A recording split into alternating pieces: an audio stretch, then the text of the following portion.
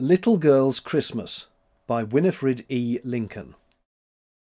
It was Christmas Eve, and Little Girl had just hung up her stocking by the fireplace, right where it would be, all ready for Santa when he slipped down the chimney. She knew he was coming because it was Christmas Eve, and because he had always come to leave gifts for her on all the other Christmas Eves that she could remember, and because she had seen his pictures everywhere downtown that afternoon when she was out with Mother. Still, she wasn't just satisfied. Way down in her heart she was a little uncertain.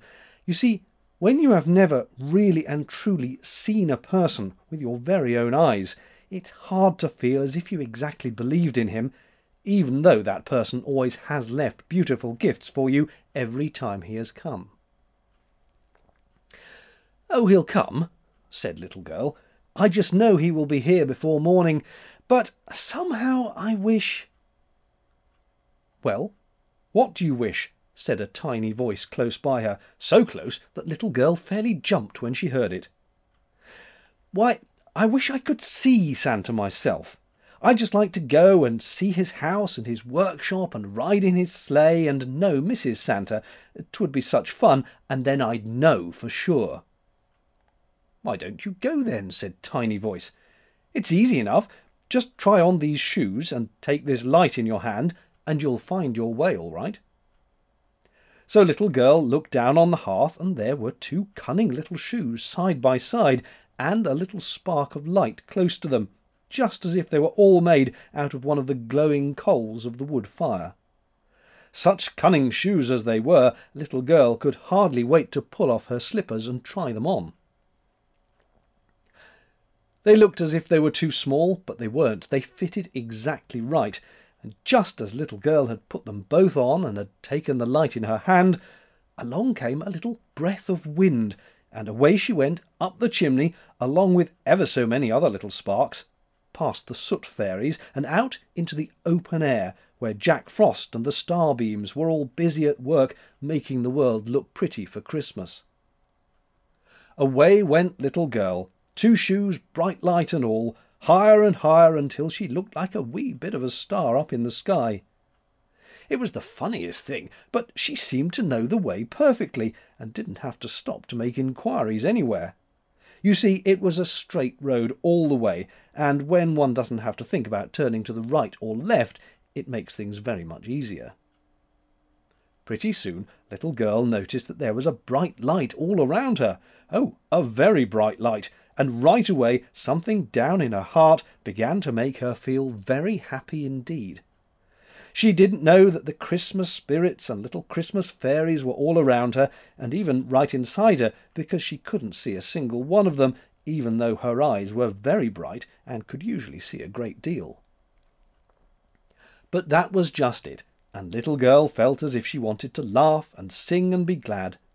It made her remember the sick boy who lived next door, and she said to herself that she would carry him one of the prettiest picture books in the morning, so that he could have something to make him happy all day.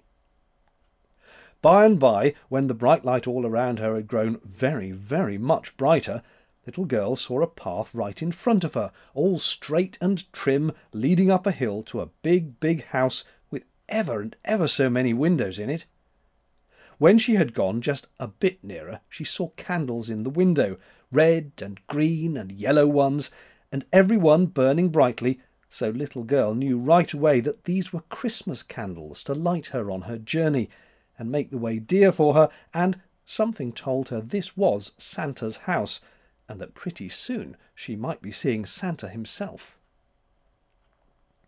Just as she neared the steps, and before she could possibly have had time to ring the bell, the door opened of itself as wide as could be, and there stood, not Santa himself, don't think it, but a funny little man with slender little legs and a roly-poly stomach which shook every time when he laughed. You would have known right away, just as Little Girl knew, that he was a very happy little man, and you would have guessed right away too that the reason he was so roly-poly was because he laughed and chuckled and smiled all the time, for it's only sour, cross folks who are thin and skimpy. quick as a wink, he pulled off his little peaked red cap, smiled the broadest kind of smile, and said, "Merry Christmas, Merry Christmas, come in, come in." So in went Little Girl, holding fast to Little Man's hand, and when she was really inside, there was the jolliest, reddest fire, all glowing and snapping, and there were Little Man and all his brothers and sisters, who said their names were Merry Christmas and Good Cheer, and ever so many other jolly-sounding things, and there was such a lot of them that Little Girl just knew she could never count them, no matter how long she tried. All around her were bundles and boxes and piles of toys and games, and Little Girl knew that these were all ready and waiting to be loaded into Santa's big sleigh for his reindeer to whirl them away over cloud tops and snowdrifts to the little people down below who had left their stockings all ready for him. Pretty soon all the little Good Cheer brothers began to hurry and bustle and carry out the bundles as fast as they could to the steps where Little Girl could hear the jingling of bells and the stamping of hooves. So Little Girl picked up some bundles and skipped along too, for she wanted to help a bit herself. It's no fun whatever at Christmas unless you can help, you know.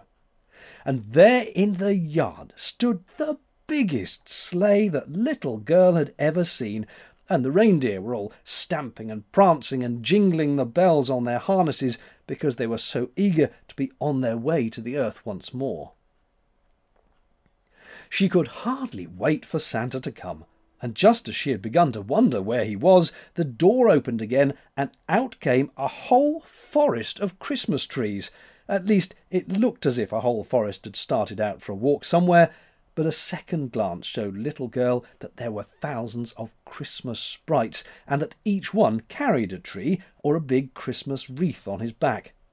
Behind them all she could hear someone laughing loudly and talking in a big, jovial voice that sounded as if he were good friends with the whole world. And straight away she knew that Santa himself was coming. Little Girl's heart went pit-a-pat for a minute while she wondered if Santa would notice her, but she didn't have to wonder for long, for he spied her at once and said, "Bless my soul! Who's this? And where did you come from?" Little Girl thought perhaps she might be afraid to answer him, but she wasn't one bit afraid.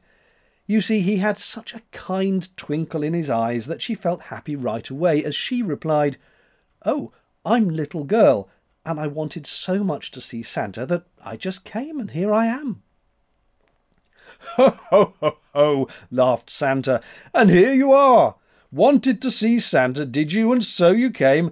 Now, that's very nice, and it's too bad I'm in such a hurry, for we should like nothing better than to show you about and give you a real good time. But you see, it is 12:15 now, and I must be on my way at once, else I'll never reach that first chimney top by midnight.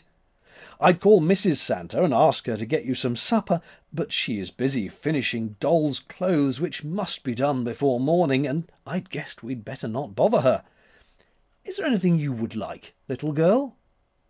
And good old Santa put his big warm hand on Little Girl's curls, and she felt its warmth and kindness clear down to her very heart. You see, my dears, that even though Santa was in such a great hurry, he wasn't too busy to stop and make someone happy for a minute, even if it was someone no bigger than Little Girl. So she smiled back into Santa's face and said, "Oh, Santa, if only I could ride down to earth with you behind those splendid reindeer. I'd love to go. Won't you please take me? I'm so small that I won't take up much room on the seat, and I'll keep very still and not bother one bit." Then Santa laughed, such a laugh, big and loud and rollicking, and he said, "Wants a ride, does she? Well, well, shall we take her, little elves? Shall we take her, little fairies? Shall we take her, good reindeer?" And all the little elves hopped and skipped and brought Little Girl a sprig of holly, and all the little fairies bowed and smiled and brought her a bit of mistletoe, and all the good reindeer jingled their bells loudly, which meant, "Oh yes, let's take her. She's a good little girl. Let her ride."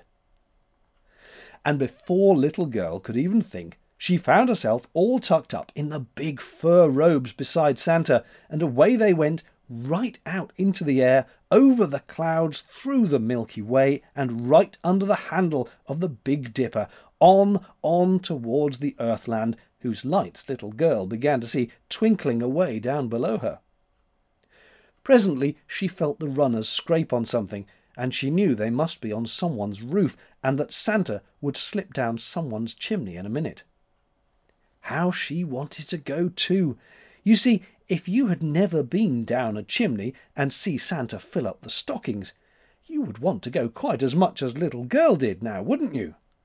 So, just as Little Girl was wishing as hard as ever she could wish, she heard a tiny voice say, "Hold tight to his arm! Hold tight to his arm!" So she held Santa's arm tight and close, and he shouldered his pack, never thinking it was heavier than usual, and with a bound and a slide, there they were, Santa, Little Girl, pack and all, right in the middle of a room where there was a fireplace and stockings all hung up for Santa to fill. Just then Santa noticed Little Girl. He had forgotten all about her for a minute, and he was very much surprised that she had come too. "Bless my soul," he said, "where did you come from, Little Girl? And how in the world can we both get back up the chimney again? It's easy enough to slide down, but it's quite another matter to climb up again." And Santa looked real worried. But Little Girl was beginning to feel very tired by this time, for she had had such a very exciting evening, so she said, "Oh, never mind me, Santa. I've had such a good time, and I'd just as soon stay here for a while as not.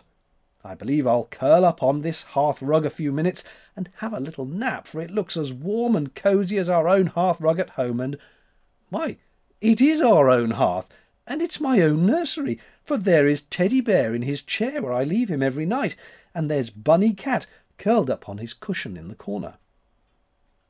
And Little Girl turned to thank Santa and say good-bye to him, but either he had gone very quickly, or else she had fallen asleep very quickly.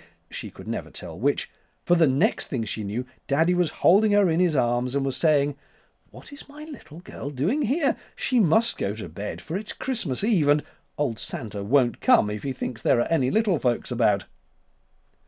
But Little Girl knew better than that, and when she began to tell him all about it, and how the Christmas fairies had welcomed her, and how Santa had given her such a fine ride, Daddy laughed and said, "You've been dreaming, Little Girl, you've been dreaming." But Little Girl knew better than that too, for there on the hearth was the little black coal which had given her 2 shoes and bright light, and tight in her hand she held a holly berry which one of the Christmas sprites had placed there. More than all that, she was on the hearth-rug herself, just as Santa had left her, and that was the best proof of all. The trouble was, Daddy himself had never been a little girl, so he couldn't tell anything about it, but we know she hadn't been dreaming, don't we, dears?